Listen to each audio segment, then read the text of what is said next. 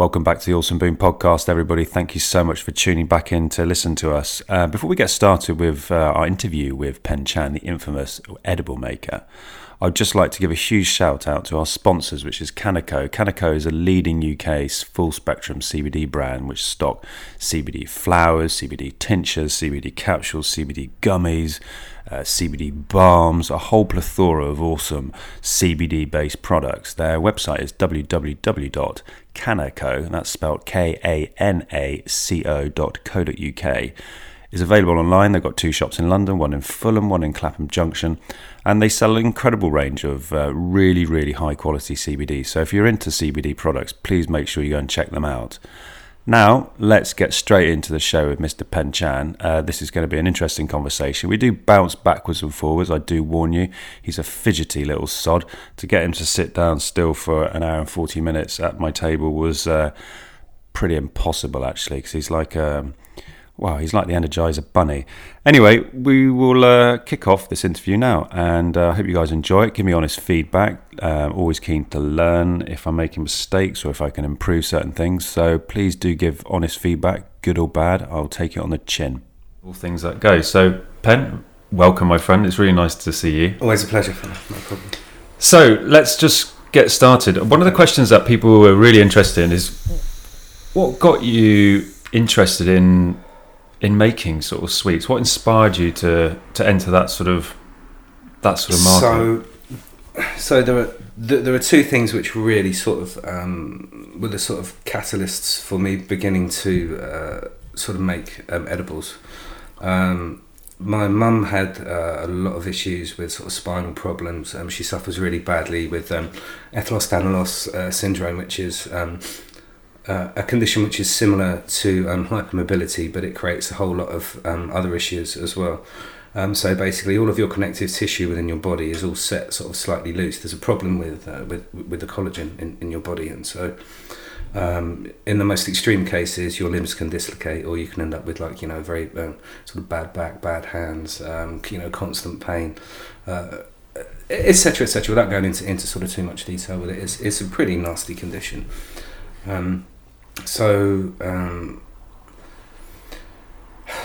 always been a cannabis user for about the last 25 years, and I started making sort of really basic chocolates, just throwing hash in, not really knowing what I was doing, not even decarbing it. We just get absolutely battered, or like making kind of hash yogurts and stuff like that. Hash yogurts, man. It's such a brilliant entry to like edibles, and it's direct and bioavailable.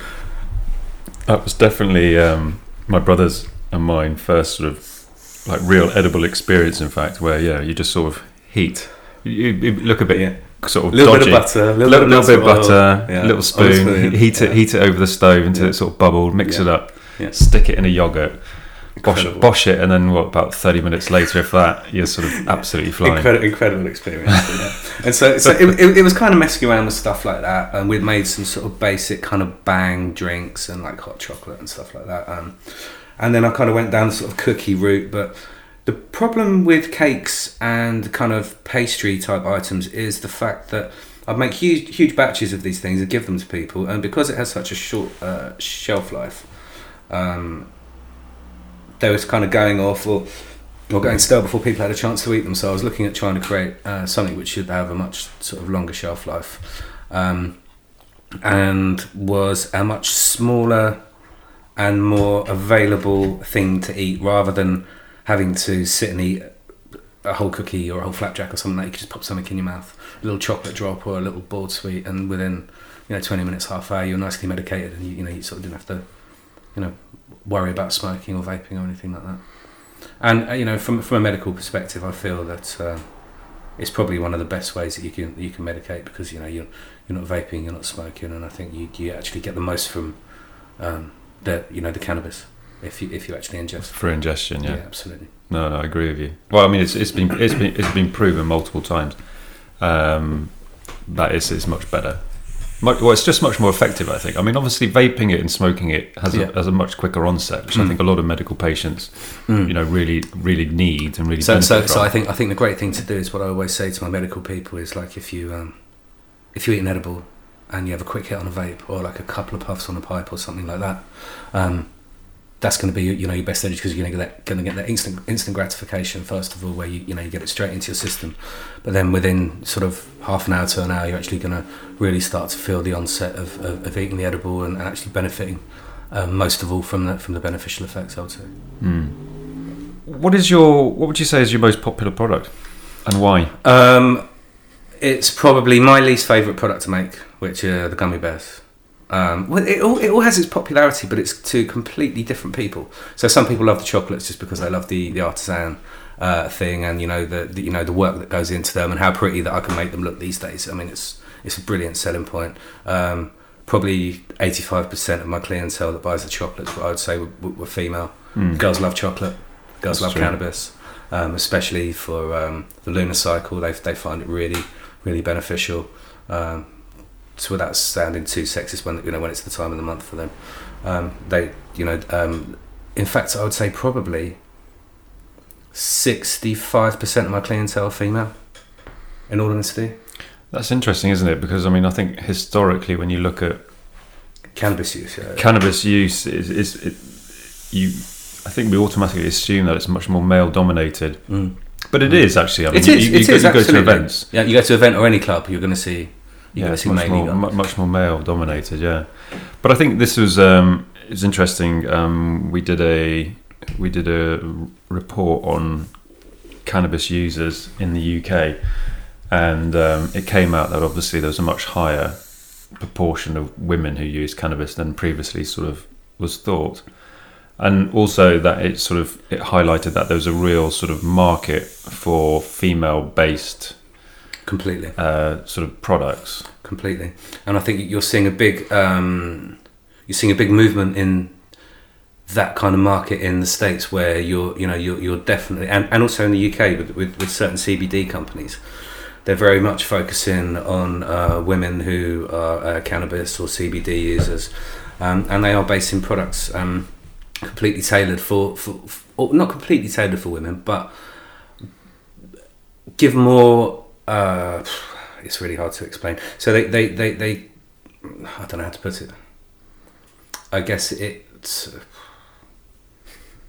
really difficult, kind of tiptoeing around the whole sexism, feminism thing, where obviously I don't want to offend people, but let's just say the products are based more towards the female market, and then with their marketing strategy and their design and their packaging, etc., etc. And I think it's a fantastic thing, because up until now it is a very male-dominated industry. Even now, when you look at the people who are actually the big players in the field, you'll see that a lot of them are guys, when in actual fact I think it's completely disproportionate to the majority of the cross-section of people who use cannabis. I think it's probably more or less equal. I think it's just that maybe the guys are a little bit more open about it, because it's more kind of acceptable for guys to smoke weed or use cannabis. I don't know, it's a tough one. I'm trying to tiptoe around a lot of things in how I'm speaking, when in actual fact there's no need, really. We don't tiptoe on no, but this is what I mean. Obviously people could take offence to things, but there's no offence meant. I'm probably tiptoeing too much, and I shouldn't. Yeah, just relax. But there are female-based products. But we're seeing this in America, and why wouldn't you? I mean, you've got female-based products on pretty much every single market. So why wouldn't there be cannabis products who are basically aimed at females? All you've got to do is go into a kid's toy shop, and you'll see a pink and a blue aisle, and it's something with having kids that I've really noticed, is that there really are gender-specific things. And I think. Although we're getting a little bit more liberal now, aren't we? Where we completely, which is really, really good. Which is really good, and that's something I'm trying to break with my son. I mean, I love cooking. I spend a lot of time in the kitchen. I spend a lot of time in the kitchen with my boy. Yet, if I want to go and buy him a toy kitchen, most of them are either pink or red, and I love red. That's fine, but pink. I mean, come on! Look at all the top chefs. Again, without being sexist here, it's a pretty heavily male-dominated industry. No, for sure. And so that there are. I'm really seeing a lot of mixed messages and everything at the moment. You've got to bear with me on this, because I'm going through like a complete wobble. So like I'm completely seeing the world from a different perspective at the moment. So and why is that? There's some pretty heavy stuff going on in my life emotionally, especially with my partner.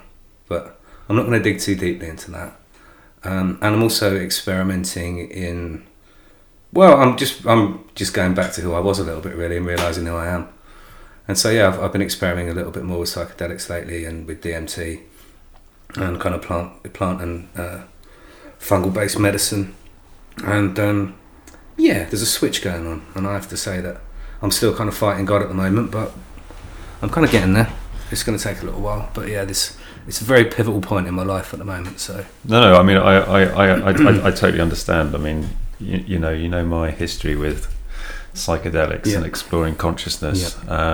So yeah, because I mean, for those of you who don't know, Pen and I went to a secret festival in the summer, and you were a little bit nervous, weren't you? Because it was heavily psychedelic based, and I have history with psychedelics, so okay, we'll just do a little bit of backfill here. Do a bit of backfill. Fill everybody in. So again, this is actually really cathartic for me, to be fair. So, I'm 44 years old, 45 this year. Always been really interested in exploring the outer realms of consciousness and who we are, and what our purpose is. And so I was always really heavily involved in the dance music scene and the rave scene. Love taking ecstasy and MDMA when I was a kid. Probably had enough pills to make an elephant rattle, taken enough acid to make 3 camels go rrrr. And so for me, like, I kind of had a lot of those experiences that I was going to have at an early age. We used to do ridiculously huge amounts of acid, really push the boundaries, and I kind of scared myself on a few occasions where the experience hadn't necessarily been pleasant or completely beneficial to me. I mean, what sort of doses are you talking about with? Huge mics. I mean, we used to do liquid acid, so you're pushing like 8 or 9 drops of liquid acid, so 8 or 900 milligrams of acid in like one go. My goodness. Frequently used to do that when I was out in Goa in the 90s, as lots of people did. So you kind of push the realms of of what you can and can't do, and it taught me a lot about myself and kind of leveled me out. And another thing I have to add is that I work in the fashion industry, so it's really false. I'm completely battling against Babylon. My conscious brain and my 3D, my 3D realm that I live in, and my conscious brain are two completely different things. I'm continuously fighting with myself and what I do for a living because it's completely superficial. And so, having gone through a lot of that stuff and a lot of really crazy experiences, just to add a little bit more to the mix, I grew magic mushrooms through the late 90s and early 2000s and provided head shops as well as friends with a constant supply of really, really good quality psilocybin. But again, getting a little bit older, getting over my shit, having kids made me realise that, it's probably time for me to quieten down my psychedelic experiences a little bit. Until recently, where I've actually felt the need to go back and ask a few questions, which has brought me to kind of where I am now, really. So you touched on earlier that you've been experimenting with DMT, and you know DMT is one of my most favourite go-to sort of mind-changing psychedelics. So we'll just spin back quickly to what we were talking about first, which before I started rambling, which is when we went to this amazing private festival in the summer. Yeah. And so again, you're going to get a lot of this because we waffle. We will bounce back. We will bounce back. I do apologise. So anyway, this summer Orson introduced me to a fantastic private festival that I can't really talk too much about, but we're not allowed to talk. No, we're not allowed to talk about it because it is something completely new and completely private. And he said, right, we're gonna go in. We're gonna have some fun. He said, I've got these amazing chocolates that are made with mescaline and mushrooms and stuff like that. And mescaline being one of my favourite psychedelics, I just thought, wow, this is just going to be fantastic. So anyway, we go to the event. We have a lovely time. Beautiful people, great music. Lots of MD, lots of chocolate, lots of everything. Had a really amazing night, and then to top the night off, as everything was leveling out, Austin said, it's probably time we go and try some DMT.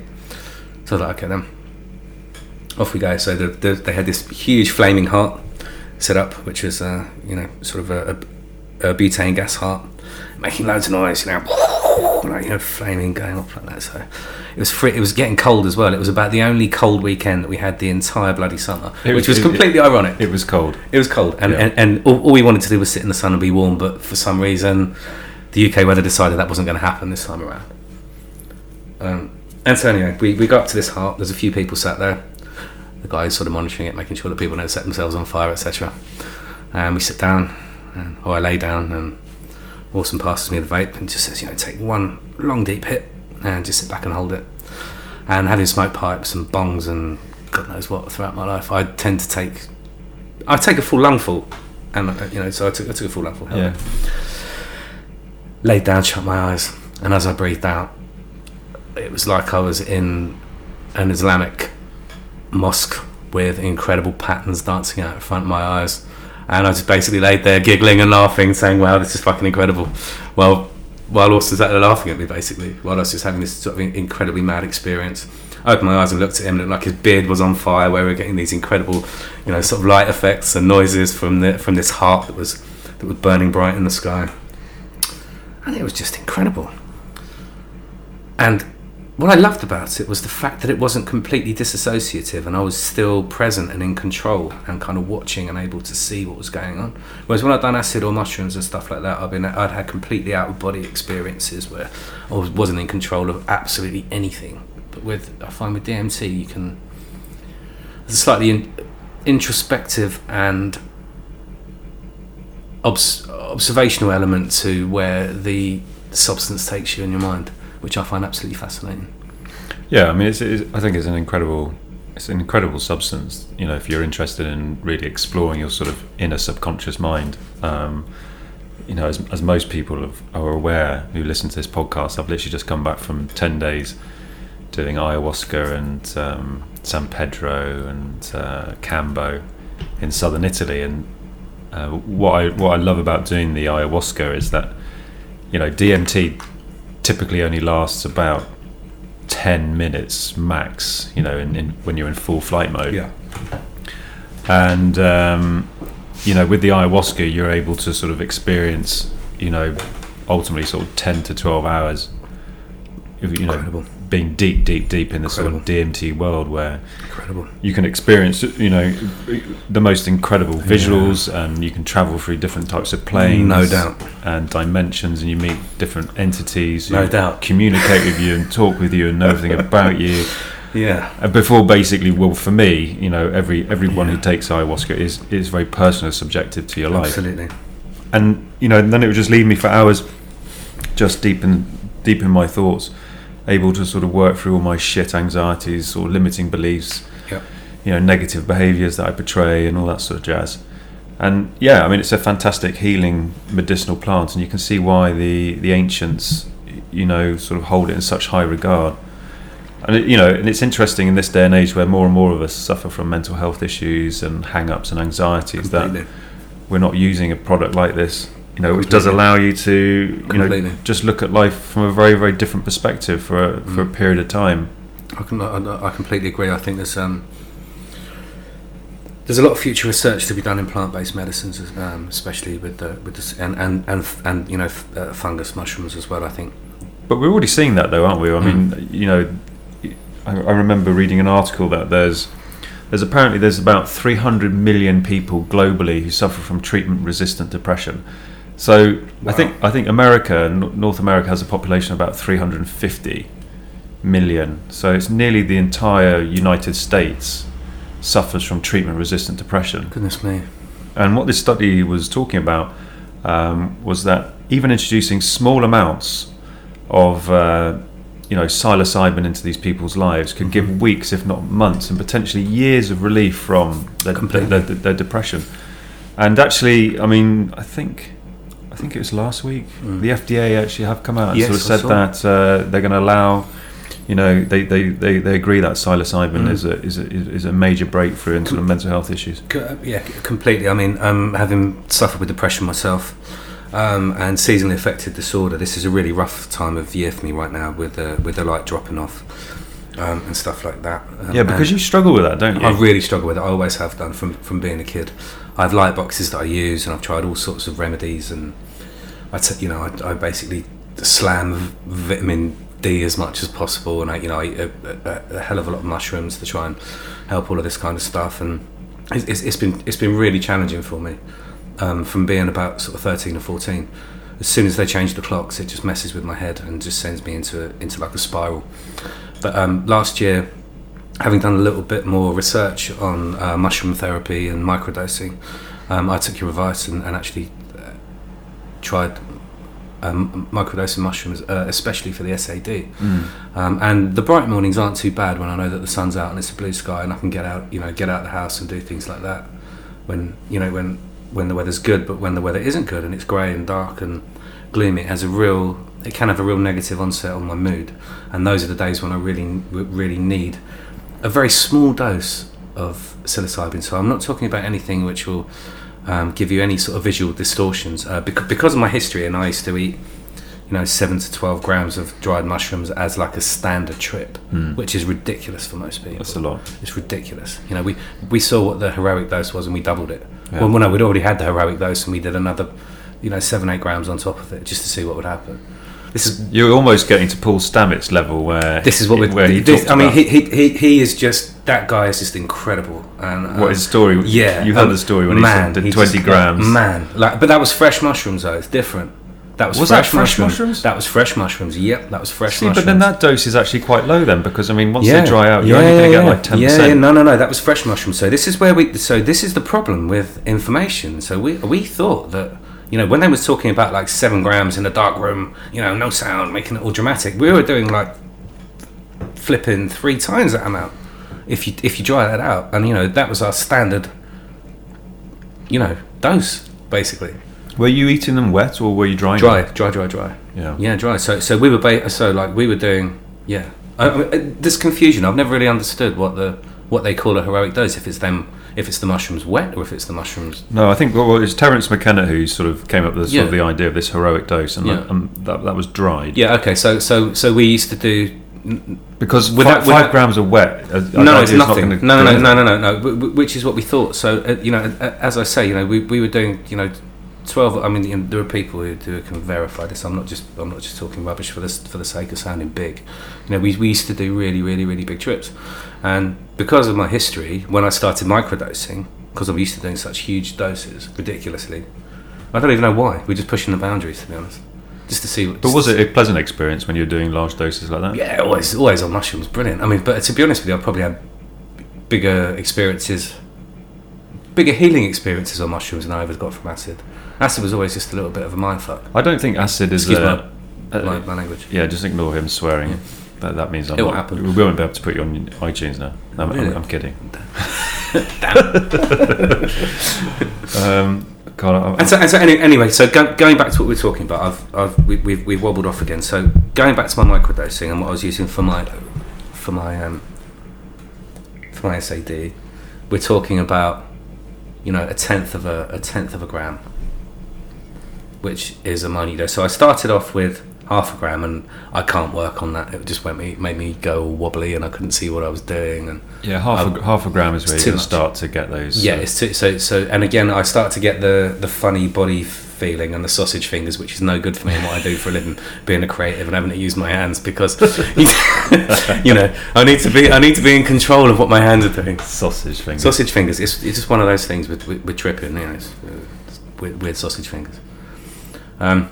So I found 0.1 of a gram was a perfect dose. Especially maybe day 1, day 2, you're going to get a little bit of distortion, and a little bit of visual play and colour. But then after that, once your body gets used to it, it's like titration, really. It's basically what it is. So you're just getting your body used to a very small dose. But having listened to what Paul Stamets was saying, for those of you who don't know, Stamets is probably the leading mind in mycological research in the world. The guy is he's a legend. Just completely fascinating. Every time I hear him speak, it just floors me. Like the guy just has such incredible knowledge. You can check him out on Joe Rogan. He's been on Joe Rogan a couple of times. If you want to listen to anything mushroom related, from a beneficial or therapeutic or even just an edible point of view, I mean, he's your man. He's incredible. I've lost myself again. Don't worry, you'll find it again. You were talking about the mushrooms and how you found them sort of healing. And that's right. Yes. So sorry. Yeah. Again, my brain's going on. I've probably had too many vapes. So what? I'll tell you what. Why don't you eat one of these CBD sweets from Canico? That will help me. They're 25 milligram CBD. Oh, beautiful. Actually, and they're peach and or something, aren't they? Yeah, they're delicious. I really like them. They smell great. Chew that Oh down. my god! I'll tell you what, they taste really good. For an edible maker, oh, they taste fantastic. 25 grams. I'll tell you what. Milligrams. 25 milligrams. Sorry. And I find them really relaxing. So anyway, going back to what I was saying with Stamets. Now I remember what it was because my brain's going too fast. Yeah, going back to Paul Stamets. What he was saying is that when you actually take psilocybin, what happens is it replaces the serotonin in the brain, which is lacking. So for somebody with SAD or issues that involve light deprivation, because one of the main things that SAD causes is for the shutdown of serotonin, so it stops you feeling good. So that's pretty. So because sunlight creates serotonin in your body, and vitamin D makes you feel good, makes you feel happy, makes you feel sound great. And that's one of the things which is majorly lacking when they change the clocks or when the light starts dropping off. So if you can take a small amount of psilocybin, what it actually does is replaces the serotonin in your brain, and it allows your brain to almost pretend that it's still getting all of the same feel-good stuff, but it's replaced with psilocybin. But the actual beneficial effects are very, very similar. So rather than falling into a pit, it kind of keeps you level. And I've tried the 5 days on, 2 days off, and that's maybe a little too much for me. So what I tend to do is wait until I wake up and I feel that the weather's a little bit grey, or maybe I need a bit of a boost in my day, and then that's probably when I'll go for the microdose. I'll wake up and I know when I'm on one of those days. The night before won't have been so good, or the day before won't have been so good, or I won't have slept well, or my condition, my hypermobility and my EDS will be playing me up, and I won't have slept well. I've got a bad back or bad hands, which is related to my industry.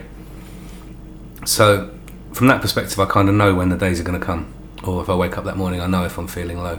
So that will be the day that when I'll microdose, and I'll probably have a small amount of cannabis edibles as well, because I find that kind of relaxes me, and just it's a slight disassociative from the depression for me, which works really, really well, and it helps with my physical condition, which creates the mental condition in me with depression as well, especially in the winter, because all of the symptoms get like 10 times worse.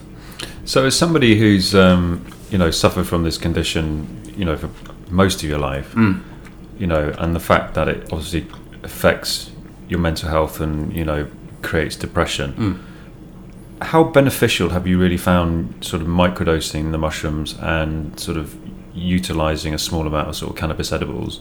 Absolutely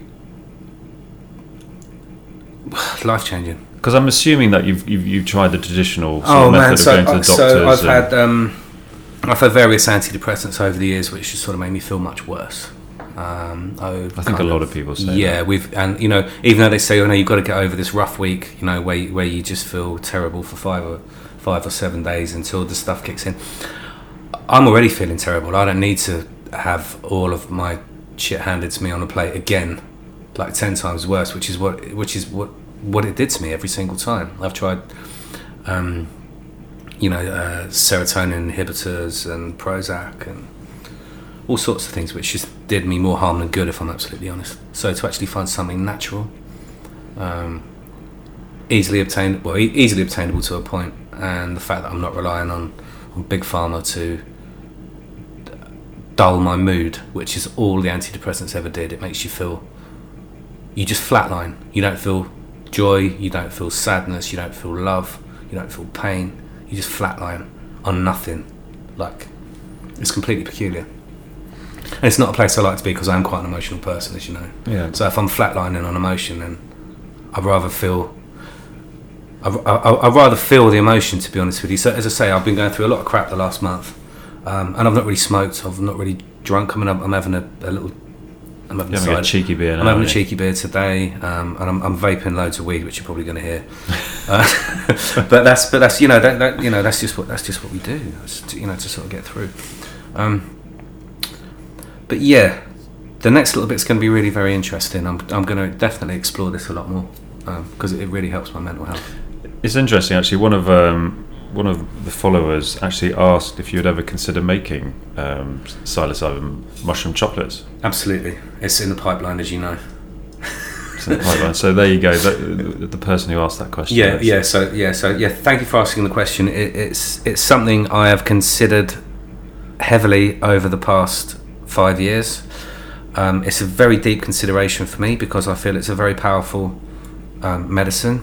Having been to both ends of the universe and what it can show you in between, I've always been a little bit careful with handing out psychedelics to people who I don't really know very well because we have very delicate minds, and I feel that in the wrong hands or in the wrong circumstances you can have a very negative experience. And even with my edibles, I try and make sure that everybody has a very positive experience, so their first experience is a positive one, so that they continue to enjoy the experience rather than them eating a ridiculous dose in the first place and getting themselves in trouble. I mean, people have to be sensible with edibles, because I mean, and psychedelics, man, it's tough. But yeah, I mean, well, okay, so going back to the edibles thing, most people who edibles work on can say that they've had a pretty psychedelic experience at some point through having slightly too much. I have. No, absolutely. I have. Me too. I've had countless occasions. I've had psychedelic experiences. I'll tell you a story. Years ago, this was a really, really long time ago. I was probably about 17 years old, and I was going to go and meet some friends down at the local pub where I grew up, and it was the yogurt. So yeah, I made a yogurt, ate this yogurt, and it was probably about a 2.5 mile walk to the pub across the fields. Long enough to make it work. Yeah, absolutely. And I walked into this pub. I stood at the bar. Everything was fine, and then suddenly this sort of cartoon veil just dropped down in front of me. And my legs just went, and I thought I was hallucinating. I was seeing different things which weren't there. Absolutely. I felt absolutely awful. I like properly spun out, whiteyed in the toilet. Yeah. Had to do the 2 mile walk back home by myself as I disgraced myself in the pub. Brilliant. Yeah, we've all been there. And the landlord was just like, "Orson, I think you need to leave. Yeah. We're not serving you any beer." Yeah. I was just like, actually, I don't want any beer, thank you very much. I mean, I think, as I say, lots of people have this experience where they either do themselves a hash yogurt or they go to a party where there's a birthday cake, and because there's nothing else to eat, they'll sort of smash a quarter or a half of a birthday cake that's absolutely loaded with hash, and then just have an absolutely ego test of a horrible experience. Because when you ingest THC, it turns into a different drug in your gut, which can be 10, 15, 20 times more psychoactive. I can't remember what it's called right now because I'm on the spot, but I could Google it, but I'm not going to bother. And so for people who aren't used to that more psychedelic experience and aren't in touch with their third eye and the experience that it can give you, I think it can be completely overwhelming and can actually be more like a psychedelic experience rather than getting stoned. What do you think is a sensible sort of dose? Because obviously in California up until recently they would have 1,000 milligram kind of products. Completely irresponsible. It is irresponsible. Completely. But they then broke them down into doses where I think could they only go up to 10 milligram per dose? 10 milligram per dose, or so you basically get a range up to 10 milligrams, but then you can buy a packet of maybe up to 100 milligrams as like a packet of sweeties or something like that. So if I'm honest with you, my perfect dose is somewhere between the 50 and the 100 milligram bracket, depending on the strain. So if I just want to stop my symptoms, you're talking 20-25 milligrams. That will loosen me up for the day, sort all my tendons out, stop my RSI in my hands, and make me feel comfortable. If I want something more interesting, or if my pain's really bad, then it'll be 50 milligrams. Then if I want to have an experience or I'm going out and I want to be a bit wavy, then you're pushing the 75-100 milligram bracket, which I know for a lot of stoners or a lot of edible heads isn't really very much. But I've always tried to keep my tolerance quite low with edibles because I don't really like the experience when it gets much bigger than that. The most I've ever eaten in one go, or over a night, I'd say would be about 850 850 to 900 milligrams. So you couldn't pay me enough for me to consume Dude, that sort of amount. Dude, someone had died and I was just in a really bad place, and rather than hit a bottle of whiskey, I just decided I was going to smash as much oil as I could until I went to sleep, and it worked brilliantly. I was stoned for 2 days, man, but it worked really well. Yeah, and I know that's completely irresponsible, but like better than hitting a bottle of whiskey. Better than hitting a bottle of whiskey, yeah, because it's not going to poison you and kill you. No. It's just going to send you to sleep, isn't it? I guess that's what happened. Yeah. Slept and felt really wobbly for about 2 days after. The thing is, not necessarily pleasant. No, I'll tell you another experience, because I mean, there's a lot of talk in the sort of community about cannabis and paranoia and stuff like that, and I just wanted to sort of bring up a point where I consumed 125 milligrams of pure THC. And that left me 5 hours paranoid, pacing around London, trying to break state, where I doubted myself, my business, my marriage, my family, my friends. Everything was just thrown into this sort of turmoil. A pretty unpleasant experience. But luckily, I mean, I was conscious and I was aware that I was able to say, look, Orson, you've just taken a stupid amount of THC, and this is what's happening. You basically just need to go for a long walk and sort of wait for it to burn off. I think also I've had some really strange experiences on CBD as well, where I've overdone CBD and it's made me paranoid. And even though people say it has no psychoactive effect, the physicality of it has made me feel a little bit strange. No, but CBD in doses too high is well known to sort of cause anxiety in people. The first time I came around to your place and you gave me those ridiculous huffing great vapes of CBD that you just had made, and we were eating the isolate and we were having the flipping distillate and everything else, man, I left you in an absolute pickle that day. In an absolute pickle. And that was we didn't even really, I think I might have had a vape or two of THC, but man, the CBD just whooped my ass. In what way? In the physical form, I just felt loose. I felt almost too loose for my body. Not a bad thing. Like you're just going to fall apart. Yeah, not a bad thing. But with my condition where everything's a bit loose anyway, I don't really need to be much looser than that. You see what I mean? Yeah. It was just because I think we've got again, this is another thing just to touch on quickly. We've all got so used to really high THC strains until maybe the last 5 or 10 years, where there's been a big resurgence of good quality import hash coming into the UK. And I think because predominantly I was always a hash smoker when we were kids, because there wasn't great access to good quality weed. We used to get Colombian brickweed. We used to get, it was full of coffee beans. We used to get stuff from Kenya as well that was full of coffee beans. Then there'd be the odd guy, like I remember in the early 90s when there was like the first guy that was growing skunk in his loft. And even then it was ridiculously expensive. And the guy was like, "I'll try this," and it just completely blew me away. I was like, "Wow, that's what weed should be like. Not this horrible dried out seedy crap that we've been getting from Cambodia or Mexico, wherever it's come from, where it's been seeded.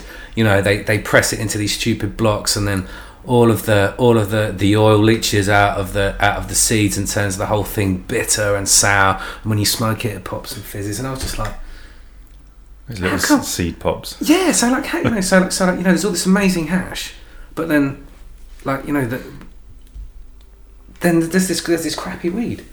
Until, as I say, the early 90s when the sort of indoor grown and the kind of tech got a little bit better.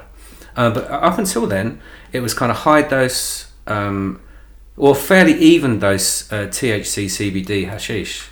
Of varying qualities. We went through some horrible times with import and export in the UK when the quality was just disgusting. But generally, there was always a much higher CBD content to the hashish. Again, probably because it was aged a little bit more. Again, the problem with our prohibited market in the UK is that there's always the big question mark on quality and quality control and what you're actually receiving by the time it gets to us because of prohibition. The nice thing with the hash, though, I mean, for years is that it's sun grown, like Moroccan hash. Yeah, full spectrum in the sun. Yeah, it's sun grown. Exactly. It's organic, and it's the flowers haven't been messed around with, so they are going to have a higher concentration of CBD. But also, what you don't realise is when they're putting everything into their their big shake tubs or whatever, they're putting stuff in that's covered with botrytis and bud rot and mould and powdery mildew, and because they're just cash croppers, they don't give a monkey's the quality of the bud that they put in. They're just tumbling the lot anyway, so you're getting a lot of badly dried, badly cured, kind of badly grown weed that's being used to make hash. In all honesty, I mean,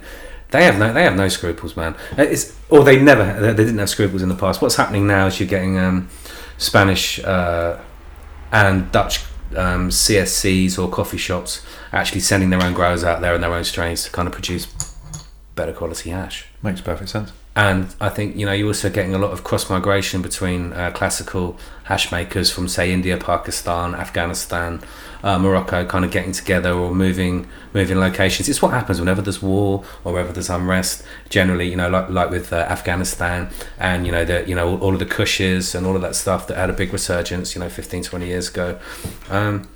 Wherever there's a war going on, or wherever they need to fund a guerrilla army, they're going to grow opium and they're going to grow weed to make hash and sell, because it's what funds wars for them. Being completely honest, it's what happens. I mean, my favourite hash in the world is life hash, Indian life hash from the mountains. You can't beat it. It's the most incredible, psychedelic, uplifting, powerful smoke. Because you spent actually quite a lot of time in India, haven't you? Yeah, I did. Again, going back to my sort of acid experiences and that, we used to travel around a lot, do our own rubbing. I spent months and months bumming about in India, smoking chillums with gurus and babas and sadhus and all sorts of weird and monkey people from all over the world. Most informative times of my life. Learned so much. No, I'm sure. I'm sure. But no, I have a huge. So just to dispel any rubbish that people talk about me being a corporate guy, I've smoked for 30 years. I love hash. I've grown weed. I've grown big outdoor crops. I've grown indoor crops. I've always enjoyed cannabis. I'm completely involved in cannabis. I always will be involved in cannabis, and that's basically it. So people can think whatever they like. So you're definitely not some sort of big corporate sort of. I'm about as far away from big corporate cannabis as you can get, regardless of what people think. And it's just bullshit. Sorry. Just to lay that one out there. Just to clear that up. Yeah. For the avoidance of doubt. Yes, always the safest, right? What are you vaping in the vape today? So I'm vaping some Super Silver Haze, which has been grown brilliantly by a very good friend of ours. I don't know if I should mention his name. I won't mention his name, but it's incredible. He grows some of the best flowers I've ever smoked in my life. He gives it as much love as I used to, cures it perfectly, and just. That's what you need to do, though. Everything's about love, and if you don't show your girls love, then they're not going to. No, yeah, quite.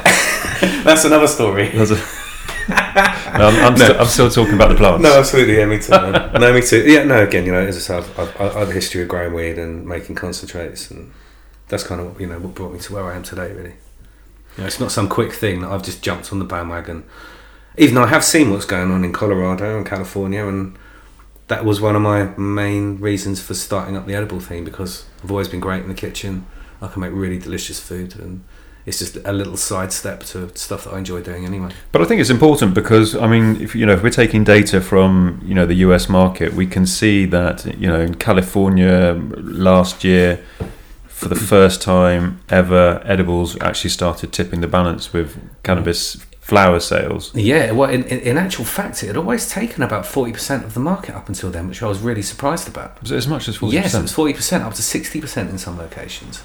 Again, because it's people that don't want the association with smoking weed or smelling weed. Yeah. As we've talked about many times in the past, the major problem that people have is either the smell of weed, so the smell of weed being smoked. Yeah, you just can't escape that, can you? No, and there's no doubt to what's going on. If you're growing weed, people smell fresh growing weed. If they smelled it before, they know exactly what it is. If you're smoking a joint, people know exactly what you're doing, because it doesn't smell like anything else. And it's always been the one negative thing is the smell. No, I agree with you. I mean, I love edibles. I think I like edibles because you're just getting so much more of the product over just smoking it, because it's just, you waste so much. You take a lugful into your lungs. Your lungs are going to absorb maximum sort of 10 to 15% of it. The rest of it, the 85%, is just Up in smoke, literally. Up in smoke, Yeah. quite literally. So, completely. ingestion, I mean, if you are a medical user and, you are very serious about maximising the full potential of cannabis, then, an ingestible form has got to be the way to go. And actually, like you said earlier, have the vape, just to sort of give you that immediate relief, but do it in combination with an edible, which is going to kick in potentially 20 to 40 minutes later, I guess. Completely. Yeah, I mean, I can't really shout and scream about that enough. I mean, I know it just sounds like I'm really promoting myself and what I do, but experiment yourselves, people, and you'll see that there's no doubt that edible cannabis for medical use is completely the way forward, because it removes all of the stigma, all of the smell, all of the nasty things that people don't like. You can travel with it. You can travel with it. I mean, yeah. I mean, we've all travelled with. Let's be honest. We've all travelled with edibles. Whenever I go to Australia to see my family, I take a bag full of edibles and vapes, and I knock myself out. Isn't that just a little bit risky going to Australia, knowing how absolutely paranoid and completely. I mean, you're going to find you on one of those shows, aren't we? What's that? Border Control Australia. No, I wish. So Pen Chan being nicked. So there's a story that goes with that. So having been in a really dark place, using really bad substances for quite a long period of time to help shut down certain channels in my life, the spiritual channels in my life, basically, because the noise was just getting too much. And I found that I'll be completely honest, if I took cocaine, it shut the channels down. And so I think that's why a lot of people take cocaine. Yeah, because it shuts down the channels, and it stops all of the noise. Yeah, the noise. And it can't, so I got to a point where I was doing ridiculous amounts of cocaine. My uncle pulled me up after 2 years, and he said to me, "When was the last time you didn't have any coke?" And I couldn't remember. And so I was at a horrible point where, because everybody I knew was sort of involved in that industry, running around. Even my landlord used to run coke about London, and I just got myself in a terrible place. Went out to Australia, obviously looking like a complete muppet. Walked through border control, and they literally stripped me apart. I more or less got the rubber glove treatment and the old hand up the bum. You're joking. No, man, no lie. They were considering it, honestly, and so now. Are you concealing, sir? Yeah, exactly. So now every time I enter Australia, I think I must have a little tick on my passport whenever I enter the country, because even though I can be doing absolutely nothing, travelling with my wife and son. My wife is Australian, she has an Australian passport, so I have to go back there quite a lot. And every time I enter the country, they always make a really big point of running the dogs over my stuff about 10 times, and even if there isn't anything there, they will still pull me apart and look at me, because obviously you still got that tick. I still got that tick against my name, and when I entered the country the first time, there were probably traces of everything all over me. So, but yeah, obviously, Australia has one of the most strict policies for import and export of anything. You can't even enter the country with mud on your boots. They'll make you clean your boots before you enter, just because they grow all of their produce there, so they don't want any fruit fly or anything remotely. You can understand it, even if it does seem extreme. No, completely. It's a complete quarantine, even from state to state. You can't enter different states if you carry bananas. I'm just preaching to the loads of people who travelled Oz and they know this stuff. But from an import-export perspective, Australia is like the worst place you want to be doing anything. Like, apart from like maybe certain countries in the Middle East. Yeah. Like the UAE and stuff like that. But no, I mean, I've always travelled with cannabis, no matter where I've gone, even to ridiculous places. I've even gone through the UAE with hash. And that's brave. It's stupid.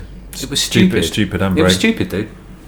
But it was only because we ended up there. It wasn't actually a planned stop. So we ended up kind of going back through Doha or through one of the UAE countries or something like that, when I was sort of laden on a trip back from India, let's say, and an unplanned stop. The worst kind of unplanned stop. The worst kind of unplanned stop, yeah. But definitely a bottom clencher. No, it's one of those things. But if you're a cannabis user and you travel around and you enjoy the benefits of it, then you have to make sure you have your medication with you. And I'm not proud of some of the import and export that I've done, let's say, but when you find yourself in places where you can purchase the finest quality hashish available anywhere in the world why wouldn't you come back with a few bits in your pocket? Yeah, that's true. And I'm not proud of it, but not being funny, most cannabis users have got a story or two like that. Oh yeah, sure, but I mean, I think this just highlights the craziness that, you know, this is a, you know, hands down, even the British government now admit that cannabis is a medicinal product. Absolutely. And has medicinal value to it.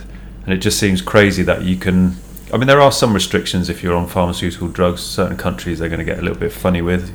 Codeine and stuff like this. Yeah, and you have to bring your doctor's notes. But it does seem absolutely crazy.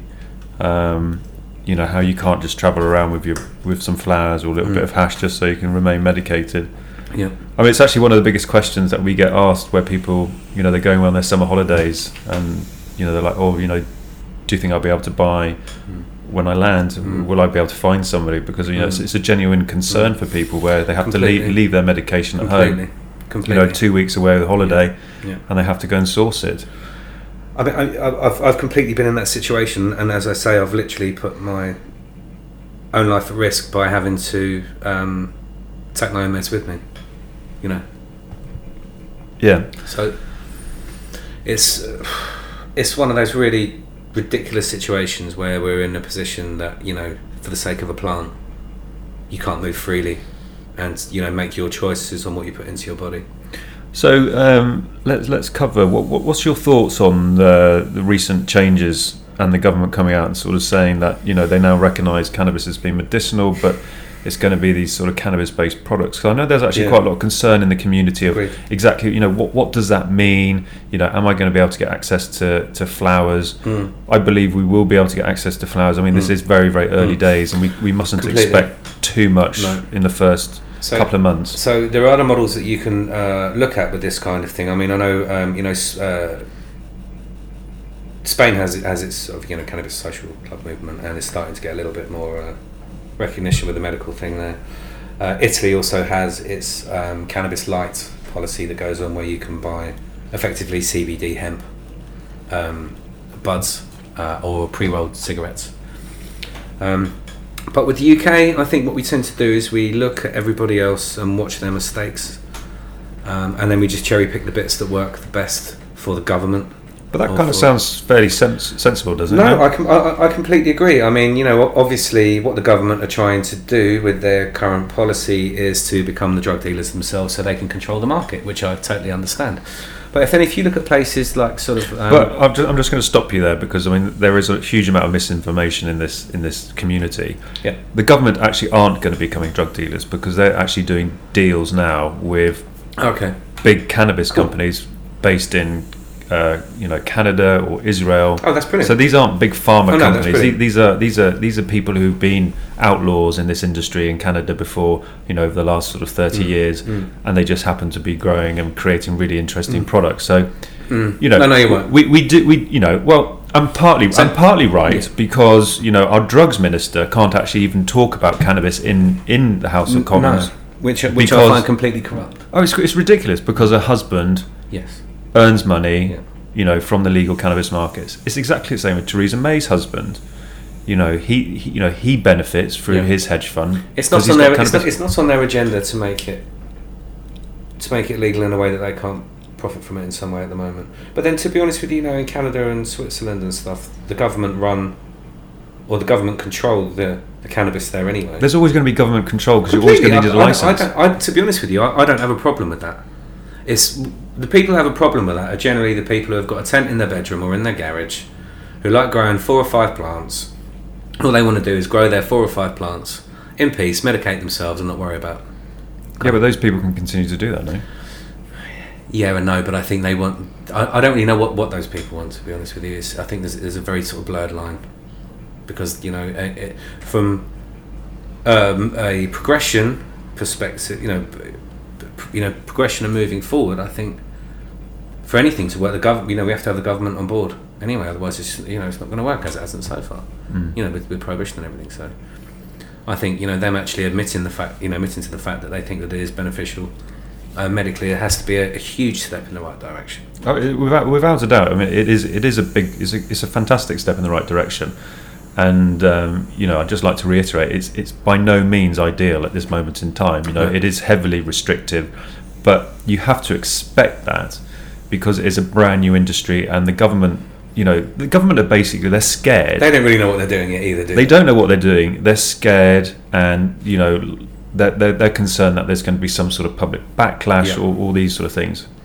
But in actual fact, the majority, or there was a poll I saw the other day, I don't know whose poll it was, but they were saying that the majority of the UK are actually in favour of legalisation of medical cannabis now.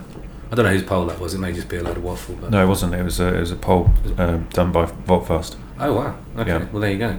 So I think we've got to a point now that we were talking about maybe 5 or 6 years ago, where the wave has got to that tipping point where it's broken, and all of the old rhetoric and all of the old rubbish and all of the old propaganda that they told us just isn't really making sense to modern people now.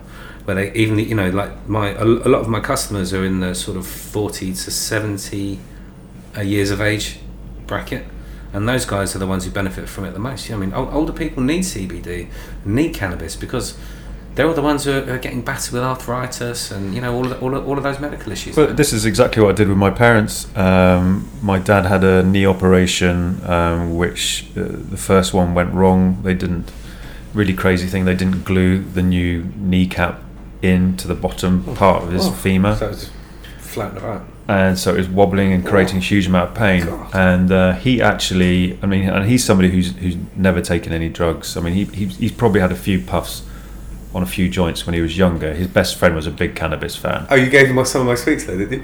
No, not your sweets. I gave him a cream. I gave him a pot of a full spectrum cannabis cream, which you rub on his knee, and then he got a lot of benefit from that. So then, my stepmom would use it for a sore neck, and then this cream would basically get passed around the whole village, all their mates at dinner parties. Oh, you got an achy whatever. Have that. Use this cannabis cream, and all of these guys, they're all fairly sort of conservative and a little bit boring maybe. There's a definite They like sway. their booze. There's a definite sway in the way that people are thinking, and I think just the fact that you can then go into Holland and Barrett and pick up CBD oil in there or whatever. Fair enough, it may be fairly low quality, fairly low dose, but the fact that it's now become accessible and people are actually trying it just to see if it helps them out.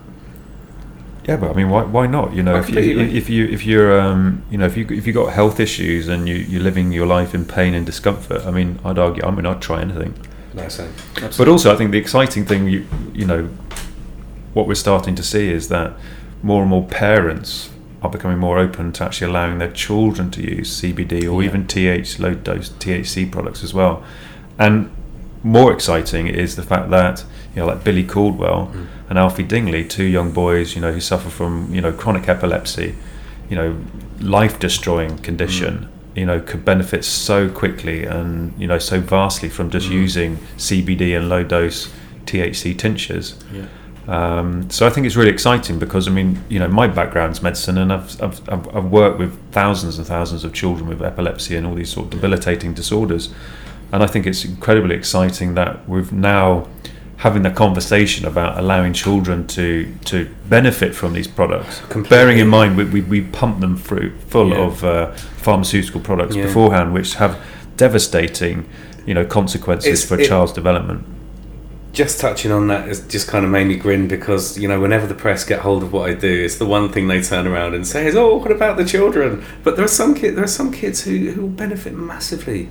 Yeah, that's a really good point. From cannabis-based products, and all people do is like chuck up this knee-jerk reaction. So, I must be targeting my products at kids. And as I just said a moment ago, most of my clientele is over probably over 40, over 45 even.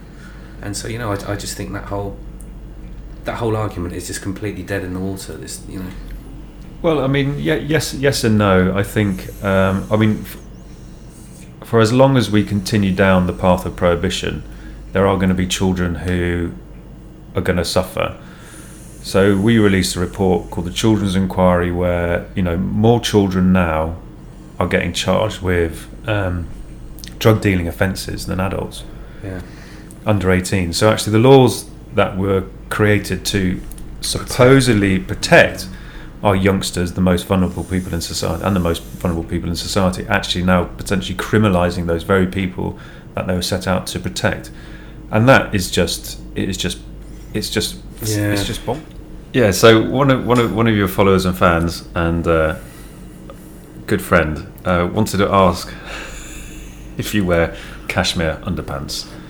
Is this rumour true?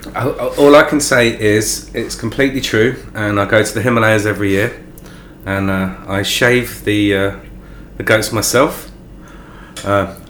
It's woven by some incredible ladies up in the Himalayas into one almighty fine pair of pants, and yes, I wear them every day. The same pair. The same pair. Yeah, you don't even wash them. No, you don't need to wash them. They just naturally self-clean. Self-cleaning cashmere pants. That's what I was told anyway. So we've now been able to clarify the rumour. Penchan does indeed wear furry cashmere pants every day. To be honest, I think actually cashmere pants, I mean, they'd be really comfy. Oh man, they'd be fantastic. They would be fantastic. How soft would that be? Gosh, imagine a whole pair. Gossamer. Imagine a whole pair of pyjamas made out of cashmere. It might be itchy if it was just pure cashmere. If it was just on your skin, it's nice to keep you warm, but if it's just on your skin, it can be a bit itchy. Obviously, through experience.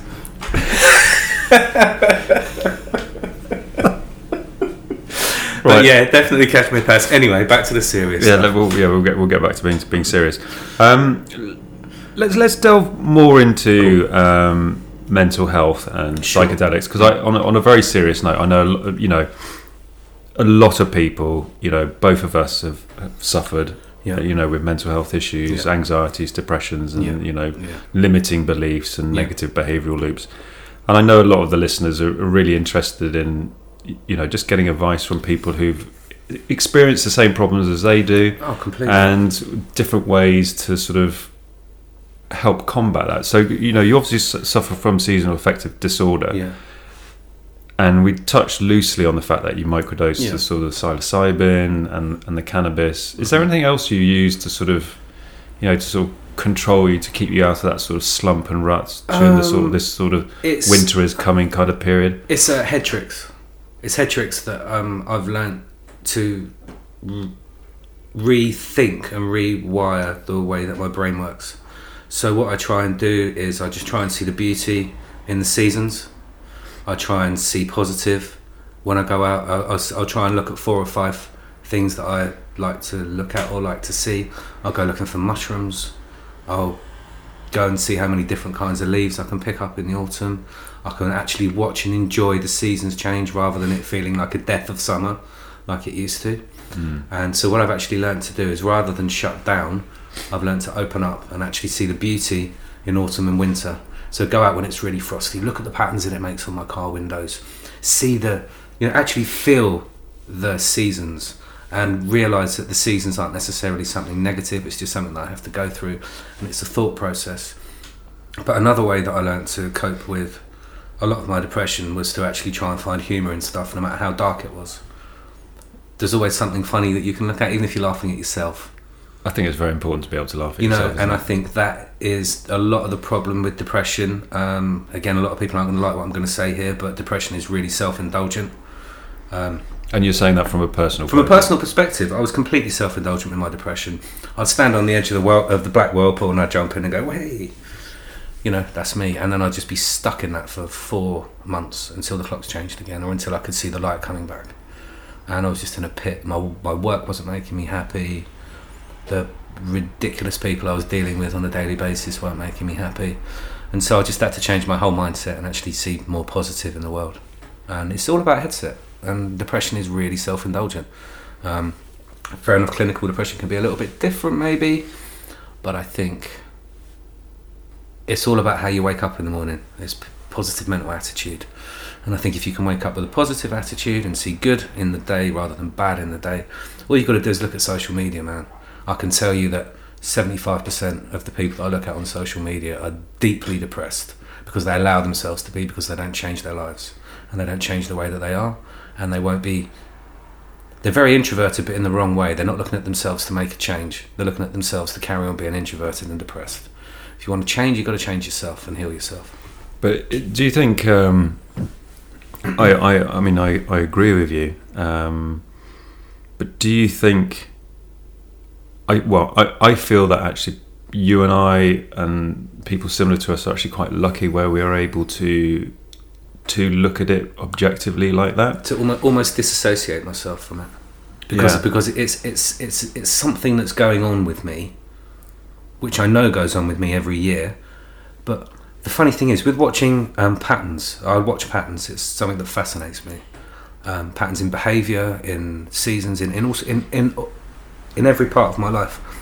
And watching my own behaviour on social media over the past 10 years, there's a little thing that pops up that says memories of the day, or whatever it is, and it will show you what you've posted that week, previous years. Yeah. And if I look at what I've posted or what people have tagged me in, we all go through these cycles. And I know, like, there are certain down days when I'll just look at. It's a really good lesson for me because it allows me to look at myself and realise that these are just patterns that I go through, and I'm going to be all right at the end of it. But all these things pop up. Oh, my hands are playing up. I can't go to work today. My head's done in. I'm feeling really low. Everything's pissing me off. But it's just how I'm feeling.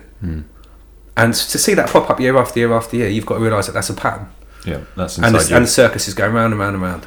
And what you got to do is figure out how you break that circus, or you break that pattern, and turn it into something more positive, or at least see it as a more positive thing. Yeah, I mean, I agree. I mean, so recently, I've gone through a fairly big transformation where, obviously come back from ayahuasca, which was an incredibly powerful soul exploring experience. And I mean, again, I've talked about this on social media, so a lot of people will be aware that I'd had a sort of fairly unhealthy relationship with alcohol for realistically 20 years, and which has sort of grown steadily worse, over the last sort of 5 years, I guess, where I wasn't drinking to get drunk, because actually I never enjoyed being drunk, but I was drinking, and because I'm self-employed and I'm my own boss. Hours in the day when you can. Yeah, no one's going to pull you up saying, or you should be doing. You should be having a pub lunch. Or yeah, but that was my That's excuse. What you do, though, right? Yeah, I'd go and have a pub lunch, and it'd be like, I'll have a burger and chips, and wash it down with a couple of beers, and then you've had a couple of beers, and it just continues. You have a couple more beers later on in the afternoon. You have several more beers in the evening. Completely. And when I went to ayahuasca this time, when I went to the retreat, it was something that I really wanted to sort of try and address. And which I did address, and for a very, very powerful sort of 12-hour experience on the first night, where I was shown how destructive my behaviour was, and how damaging it was, not just to me physically and mentally, but to my spiritual growth and moving forward and growing in life, which is something that we all need to do. That's fundamentally the reason why we're here. And I've come back to England afterwards, and I haven't touched a drop, and I'm not even sure I'm going to touch a drop ever again. I mean, I might, probably at Christmas you might have a little. Have a sherry with your dad. Oh, I can't stand sherry. I'm joking. It's a metaphor, man. Stand sherry. It's just metaphorically speaking, But that's exactly. Actually, have a glass of champagne or something. Yeah, maybe a glass of prosecco or something like that. You see, it was really interesting watching you go away on your first experience, because other people I know who have done that, they've come back fundamentally changed with their ayahuasca experience. I mean, no doubt when you came back from the first one, you were a different person. But this time, I can actually physically see that you're a different person, and it's changed without sounding like a hippie. Your aura's changed. You look different. You're calm. You haven't got the crazy eyes anymore. No, seriously, seriously, man. No, but my wife said this to me yesterday. We were out having lunch, and obviously we were sat opposite each other, so she could have I was the only person she really could look at, and she said to me, she said, your eyes are a different colour. There's your whole thing, your whole, as I say, sounding like a hippie and all of that stuff. Your whole being and your whole aura is completely different, man.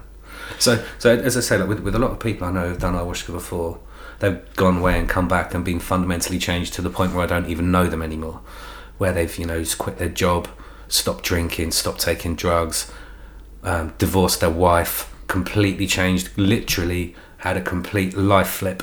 Yeah, complete 360. And changed. Now, when you came back the first time, you saw some stuff and it made you sick, and I think it was like you're almost like the tourist version or the entry level one that you get first of all. Well, it was the entry level where you not being rude to you, but like this the last time it was a fundamental change in you, and you can see it. Yeah, but I mean, I knew that. I mean, I was getting, as soon as I realised I was going back to do the ayahuasca and to go and see the frog and all the other things, I was actually, for a couple of weeks beforehand, I was having dreams. It was coming to me in my dreams, going, this is going to be big. There's going to be big changes, and you're gonna say goodbye to lots of stuff, and you're going to have to detach from old parts of you and give that up. And I remember the morning that I was having to go to the airport, I was terrified. I was so anxious. I was nearly in tears on the train going to Gatwick. I knew you were in bits. I was a complete emotional wreck on my suitcase, which I'll show you later. Because I was carrying my podcasting equipment, I put this tape down which just said "fragile," and it was a perfect metaphor for exactly how I was feeling. I was just like, I was completely fragile. I was completely fried. I was scared. No, I could tell because you just shut down. Oh, yeah, you shut down. Yeah, I was in a negative space, and I like I said, I very nearly didn't get on the plane, and. But then you just sort of remember that sort of warrior spirit that is inside all of us, and you just got to go, I'm going to do this. I'm going to, instead of running away from fear, which is what I've done all my life. Exactly. I'm going to face it. And I'm very glad I did, because it was the most magical transformation that I've ever experienced in 10 days of just solid healing with an amazing group of people. Incredible. Wonderful shamans, amazing plant medicine. I mean, interesting this year, last year when we were doing the ayahuasca, it was tough physically. When you're drinking it. It was slightly thicker than this year.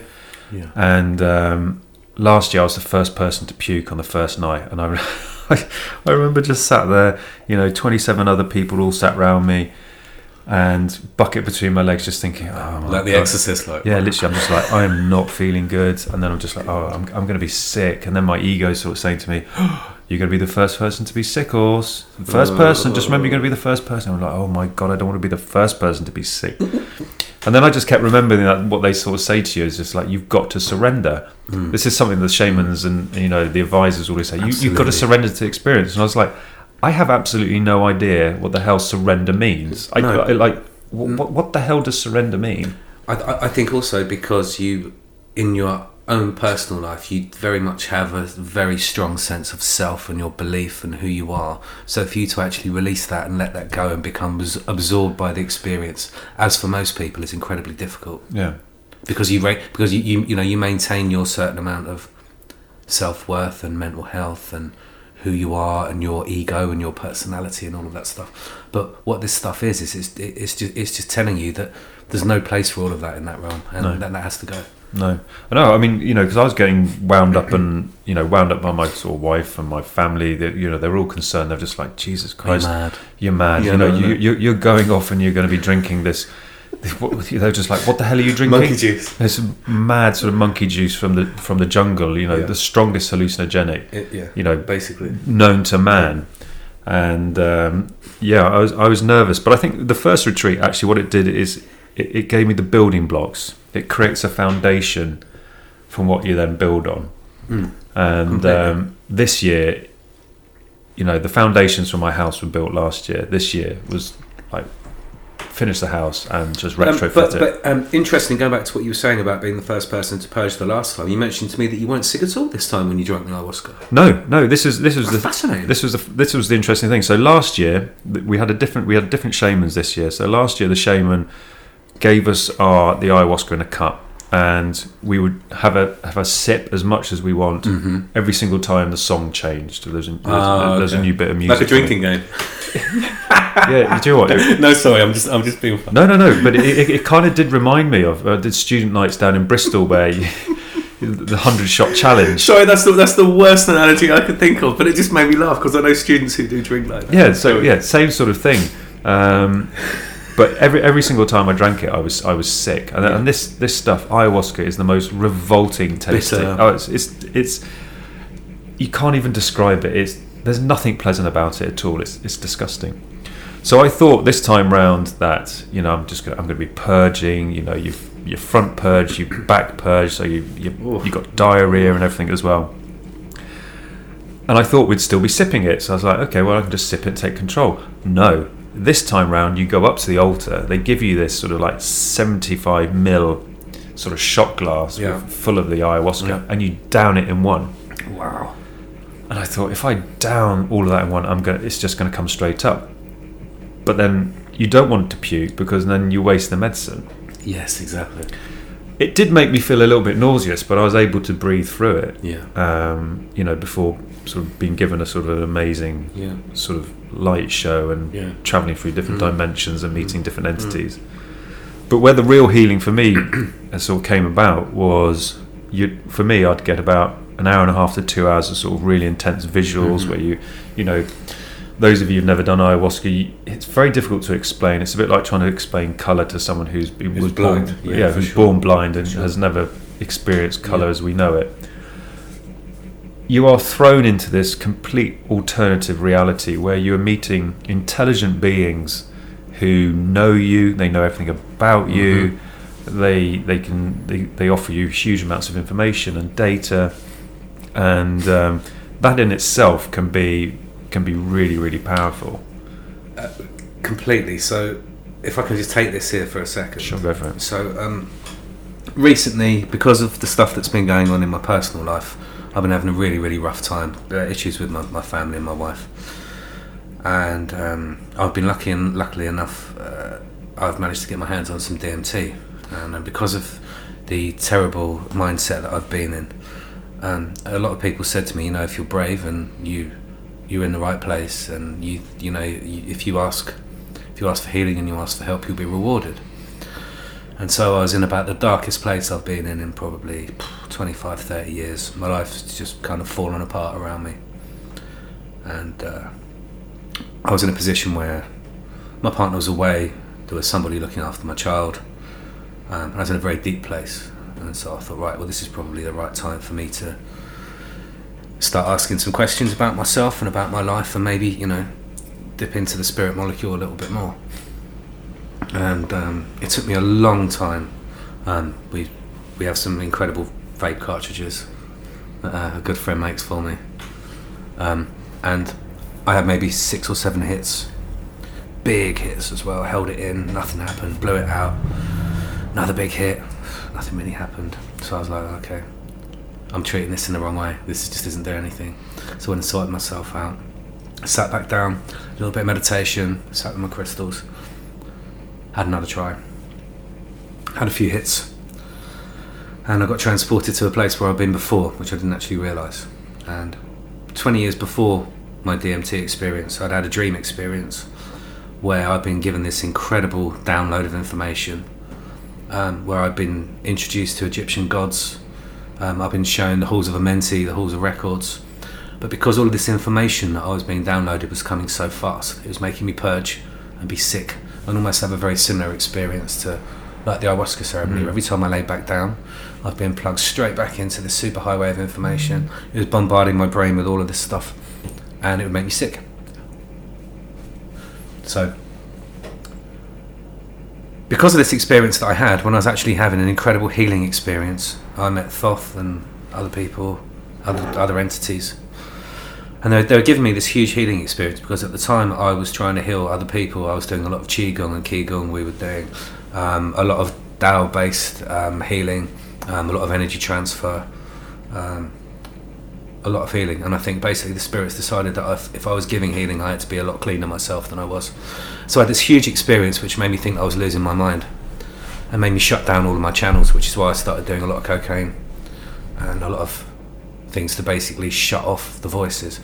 There's a lot of history in my family. My nan was a medium. There's, you know, a lot of my aunts were what I would consider to be witches, because we all have a slight sense and an inner voice about situations and what goes on, and a certain intuition.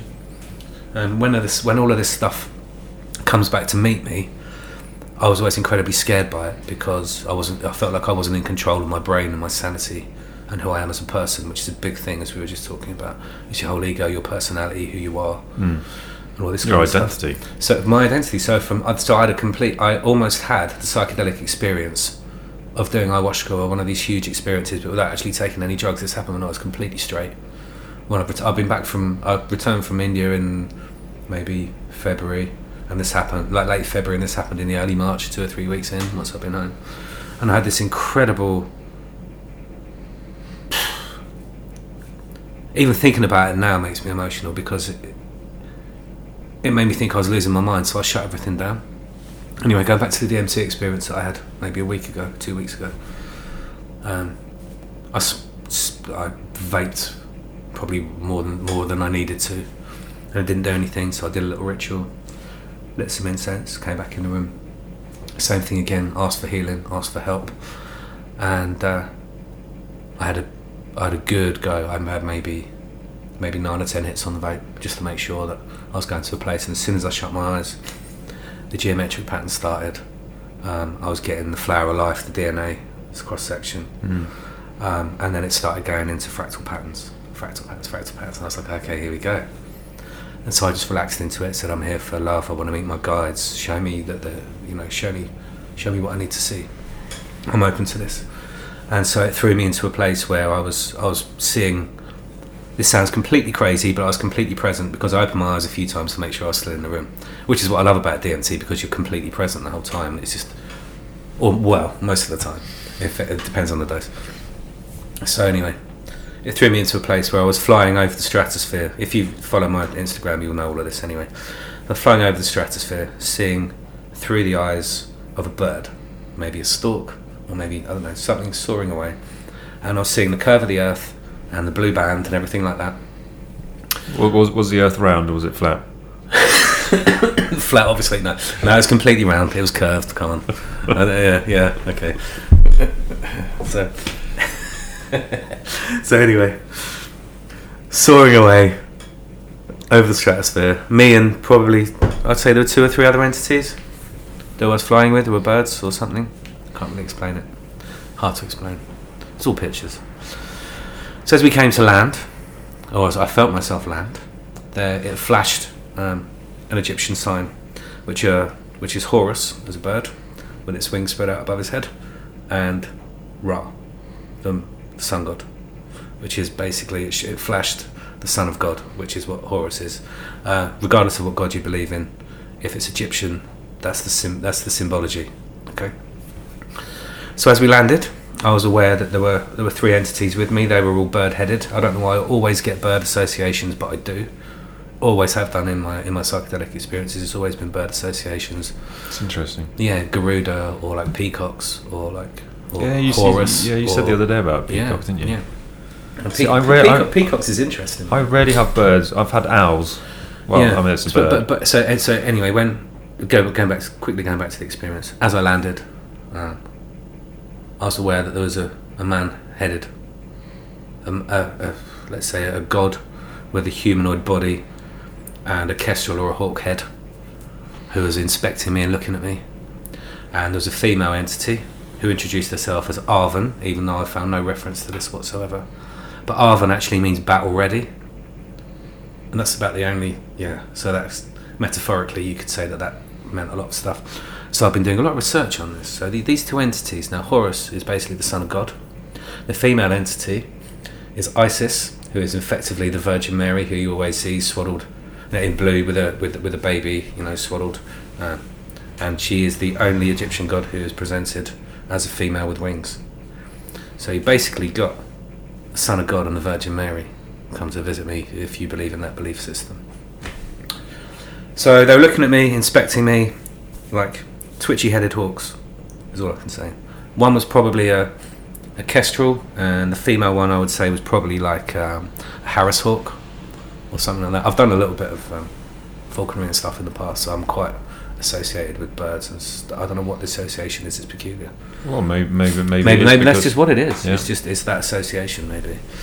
The Birdman. And so anyway, the Birdman. So anyway, Horus was Horus, or the entity, the male entity, was inspecting me, and he took something from the third rib up on the left hand side, near where my heart was, and he plucked this tick out, or this thing out, like a peck, but it wasn't a peck, and it kind of sucked this thing out of me like, And then the female bird entity, if you want to call her that, Isis or Raven or whatever you want to call her, she took something out from my left hand side, just under my ribcage. And again, the same thing. That went. And I was like, wow. I just felt amazing when that went. I just got, like love and help and support and all these amazing emotions. And then the next thing that happened was completely mind-blowing, because I got presented with Lord Thoth, who I'd met before in my strange dream experience, who had shown me the halls of Amenti and the halls of records and stuff like that. And he presented himself as a red ibis in a sequin suit, almost like a doorman, with a clipboard, his scroll and his scribe. And he had like what I can describe as like a Venetian mask, if you've ever seen those things, or like the plague mask where they have like the funny sort of proboscis beak nose on. Yeah. But if you imagine that in sequins, sparkling red, like pheasant tails and peacock tails coming out the back of the mask, he was as flash as fuck, because that was what I was, sorry, excuse my language, that was what I was thinking in my mind. You flash so-and-so, if I was going to be a god, I would look like that. And as I thought that in my mind, he was covered in red sparkles and glitter and shine. And he just laughed and welcomed me into the doors. And there was this whole experience where he just said, look, you've been here before, I've got nothing else to show you. But you realise that we're here for you and we can help you. And the overwhelming feeling that I had when I came out of it is that there is universal love, you're being looked after, there are people there, or there are entities there looking after you and making sure that you're okay. And I think it's that one thing, even going back to the whole strange Elon Musk and Joe Rogan interview and podcast that they did, all you need is love. And that's, to be fair, that's what the overriding message was that I always get when I come back from this, is that the fact that we're okay, we're all one, and they all love us. Yeah, no, I mean, I concur. And that sounds, to anyone, obviously, I mean, I hope that you realise that I'm fairly conscious and fairly intelligent, and so for me to kind of come out with this stuff is pretty out there, even for me to vocalise it and talk about it, especially to the masses of the people. Listen, thank you for being so honest. But it's important, because actually I know from just the daily messages I get. I mean, I'm bombarded with messages, and actually people are very, very interested in this whole exploration of the consciousness and what messages we get. Going back very quickly though, what? So you said they removed two things. Obviously, third rib up, and just underneath the rib cage. So if you're talking like, so just under your chest. So I've studied anatomy and physiology to a medical level, like a third year medical level, because of my work. I used to do massage and health therapies and dietary planning and stuff like that. So you need a really intimate knowledge of the body and how it works, down to the amino acid in the guts and how the tissues and everything connect one another. So what do you think they removed? Are you aware of what they removed? I don't know. I think so. Third rib up, if you're actually looking at it from a completely anatomical perspective, that's where your heart is. So doing some healing in the heart, maybe. Doing some healing on the heart. Yeah. And then down here, I think it might have just been I don't know what the thing on the left hand side was. It could have been anything. So going back to modern thinking on psychology and emotion and things like that, the modern school of thought is that emotion isn't just stored in the mind, it's stored in the body. I completely agree. And depending on where you store that emotion is obviously where it's going to cause you problems. And I think, to be honest with you, they were maybe just unblocking some shit that I had left there for a very, very long time. And it was just clearing some stuff out for me. No, I mean, I completely agree. I mean, that's what I've experienced with ayahuasca, is going back to the drinking issue, was that I was drinking to switch off emotions and feelings and chatter that I was experiencing daily. Like I was explaining. Just switch it off, suppress it. Yeah. But I think that's the problem with our modern world and our modern civilization, is that the fact that we're all trying to shut that down. They call them spirits, the drink, right? It's called spirits for one reason. It's the fact that it shuts the spirits out. It's not the fact that it raises the spirit like they tell you. It shuts it out. Same with a lot of those things: sugar, cocaine, garlic even. it's a funny one. It shuts the channels. And it stops you being connected to the higher realm. Without sounding like too much of a hippie, but no, I think my listeners, they're open. Yeah. They're open-minded to all of this. And they're intrigued. They're interested. And I think a lot of us fall upon these ways out of our own minds, so that we're not actually being intuitive and we're not listening to ourselves. And the fact that tobacco and alcohol are legal, and cannabis and other substances aren't, speaks absolute volumes about what they're trying to do to people and how they're trying to shut people down and stop them thinking and control the way that they behave. Programming. Yeah. No, I mean, I know a lot of people would completely agree with you. It's always seemed completely nonsensical to me, the fact that, alcohol and cigarettes alone kill millions and millions of people globally every single year, and have done for decades. And even in the 21st century, where our understanding of technology, medicine, anatomy, all of this, is the most advanced it's ever been, within reason, and yet, we're switched off. We're completely switched off. But also, I think, if you understand the fact that 1 in 2 people in their life will now suffer from cancer, a form of cancer. We've clearly got no grip on this huge rise in cancer. We're seeing more and more children being born with learning behavioural difficulties, autism, etc., and that's spiking. Agreed. That's an area that I've spent 20 years working in, and you've seen huge growth in that. We're seeing more and more people now suffering from incredibly complex mental health issues. Self-harm, suicide. Completely. I mean, suicide in men under 45 it's tragic. It's the biggest killer at the moment. I think we can all hold our hands up and say we know a good few people who have been in that situation. Well, I know myself, in the last 20 years, there's been at least 10 people who I know have ended their lives, all male, all of a certain age. And I think it's an absolute social catastrophe that people are that disillusioned with their lives and with their own self-worth because of what they're told or how they were brought up or what their doctrine is, that they feel the need to end their life. I just think it's tragic. No, it's completely tragic. And the fact that it affects just millions and millions of people globally now, it's something that really needs to be discussed. And thankfully, I mean, the government does seem to be sort of talking a little bit more about mental health and obviously how important it is. But I think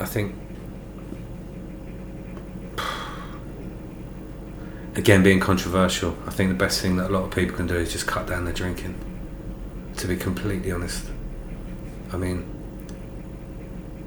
I've kind of always enjoyed a beer, but it's just sort of been more of a social excuse.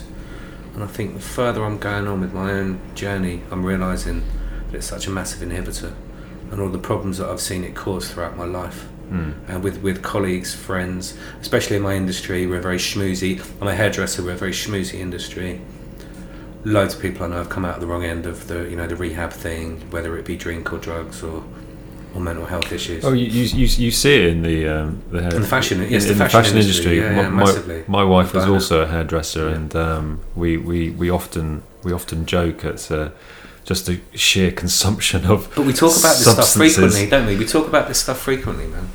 Because of us both working in a very similar field, and the personal abuse that we see go on in incredibly unhappy people who think that masking it with all of this rubbish and all of these substances and all of these drugs is actually improving them or making them better, when in actual fact all it's doing is shutting them down and making them back away from the real issues that they should be addressing. No, I agree with you. I mean, I can speak from personal experience. I spent 20 years doing exactly that behaviour, and it served me no real purpose at all, and all it did was just take from me, kill the spark, kill the magic, so to speak. And I'm very glad that I'm sort of out of that grips of that sort of unhealthy behaviour now. Absolutely. Because it was incredibly damaging. It was incredibly damaging to myself. It was incredibly damaging to my relationships. I used to upset my wife a lot. It was a really negative behavioural rut that I got well and truly stuck in. And actually, you know, since starting to talk about it online, you know, I've had dozens and dozens and dozens of people sort of, you know, approach me and send me messages and stuff, saying, you know, look, thanks so much for sort of being so honest. You know, I also suffer as well myself, and you know, I like to think that I'm able to make some changes as well. But it's hard because, you know, like I mentioned in all my podcasts, you know, we do live in this world, we do live in this society which is, I think, very incongruent for a lot of people. There's a huge amount of pressures on people. Keeping up with the Joneses, having the latest thing, the latest whatever the thing is. Yeah, all that BS. You know, all these sort of things. You just, you know, you get sucked into, like the material. You get sucked into because it's what everybody else is doing. Yeah, but it's crazy. I mean, you know, I know, you know, a huge spectrum of people, and very often, I'll be honest, that some of the people who I know who are the most successful, and when I'm talking about success, I'm talking about what's on paper. You know, they've got the good job, they've got the money, they've got the house, they've probably got the sports car, they might have the holiday home, the pretty wife, the lovely kids. But actually, those people are usually, you know, tend to have more issues because they've gone through. People go through life where you're told, achieve this, and achieve that. Be successful, be rich. Yeah, be rich. Tick these boxes. Have the fit wife. Tick these boxes, and you're going to get to that point of Nirvana. And they work their whole entire lives, and quite often it might be around 45, 50 that they achieve all these goals, and then they realise that actually they're completely empty. They're completely empty inside, and that then causes huge emotional breakdowns.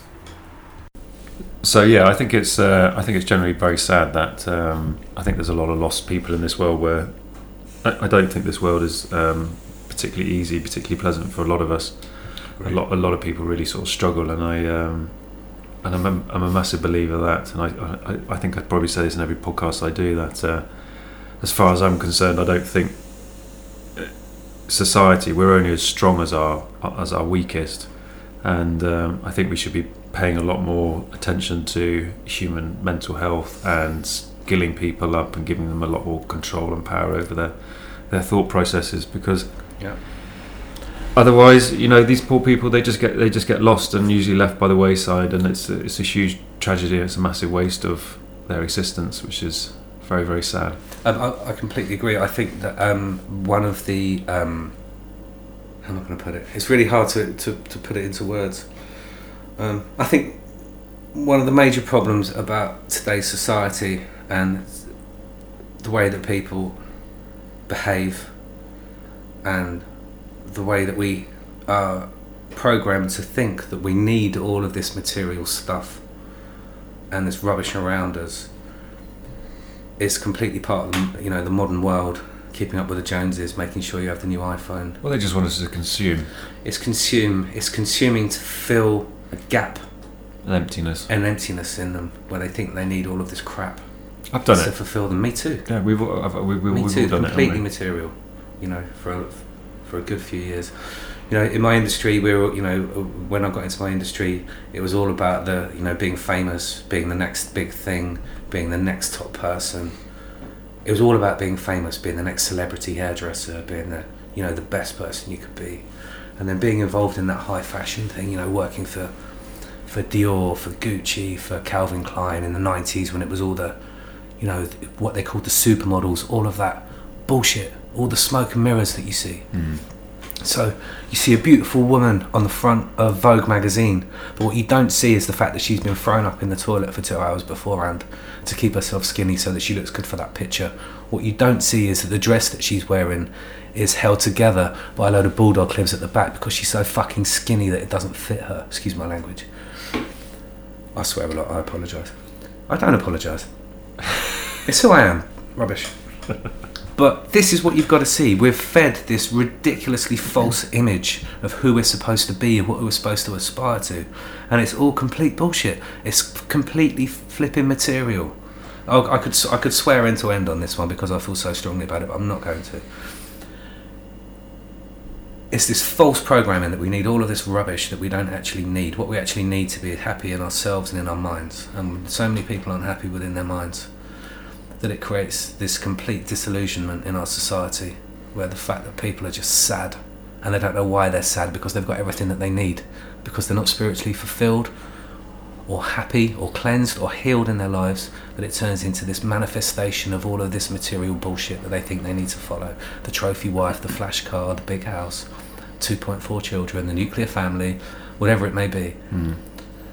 It's really sad. Yeah.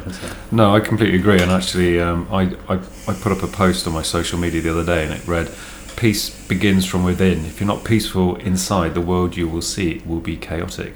I completely agree. That's the truth. There's also another thing you said to me the other day when I was going through some real heavy stuff with my wife, that, you know, the fact that people need to be able to heal themselves, because if you don't heal yourself, you end up bleeding on those who are around you, who didn't cut you in the first place. And I think this is a massive life lesson for all of us, and if you can take a little bit of that and put that into your life, then I think it's the best lesson you can have. Yeah, no, I completely agree. Right, I've got a question that I think a lot of people will find interesting, from a friend of mine who's just sort of sent me this message.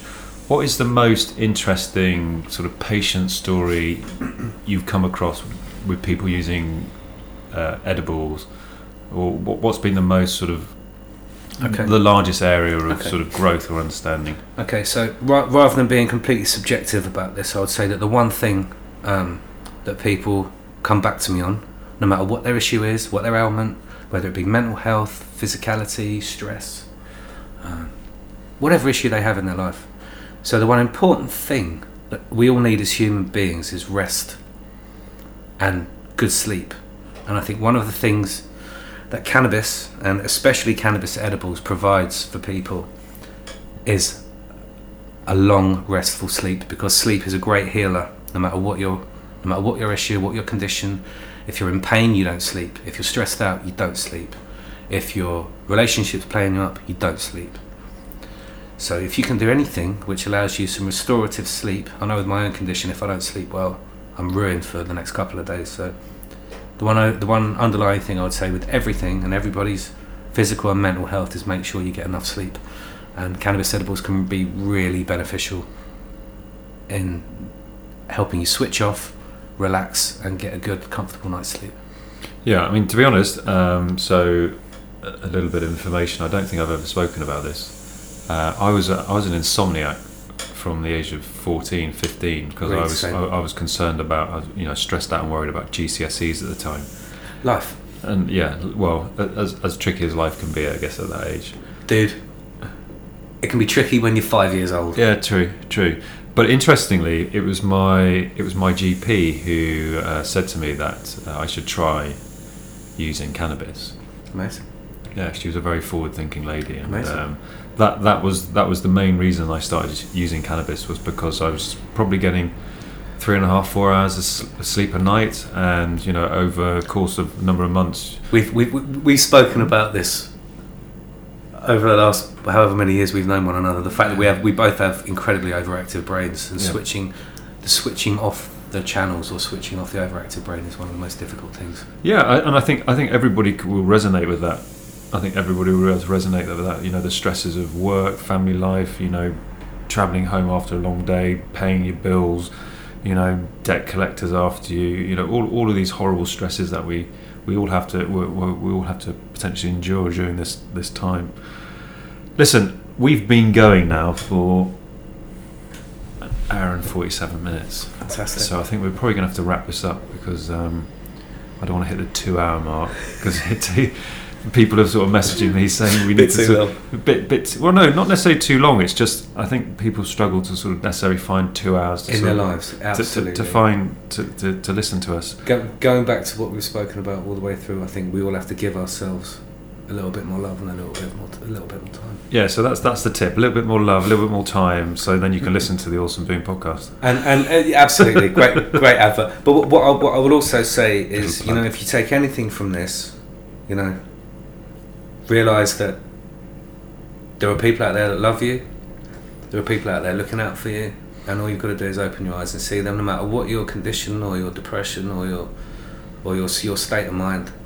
There is universal love. And again, without sounding like a big hippie or Elon Musk, I am just a big hippie really, but really all you need is love, and that's the truth. Open your heart, look out there for it. Don't be absorbed and contained by our 3D materialistic way of life and our brains, and world of fear and hate. And fear and hate. Just don't be scared. Open your eyes, open your heart, open your third eye. I agree. And just be happy. I agree, man. Listen, it's been an absolute pleasure talking to you. As always, I'm sure people are going to find this interesting, and we'll definitely have you back on. Let's hope so. To discuss more interesting topics. But for now, I'd just like to thank you very, very much, and thank you for you guys for listening. It's been a real pleasure. I hope you found it informative. Please give me honest feedback. I always appreciate it, good, bad feedback. I'll take it all on the chin, and look to constantly improve and up my game. So for now, we'll say goodbye. Enjoy the rest of your weekend, and get yourself mentally prepared for your Monday, because it's Monday tomorrow, isn't it? Indeed. Blessings to everybody. Yeah, Good blessings. vibes. Yeah, listen, take care, everybody, and we'll catch up very, very soon. Thank you very much.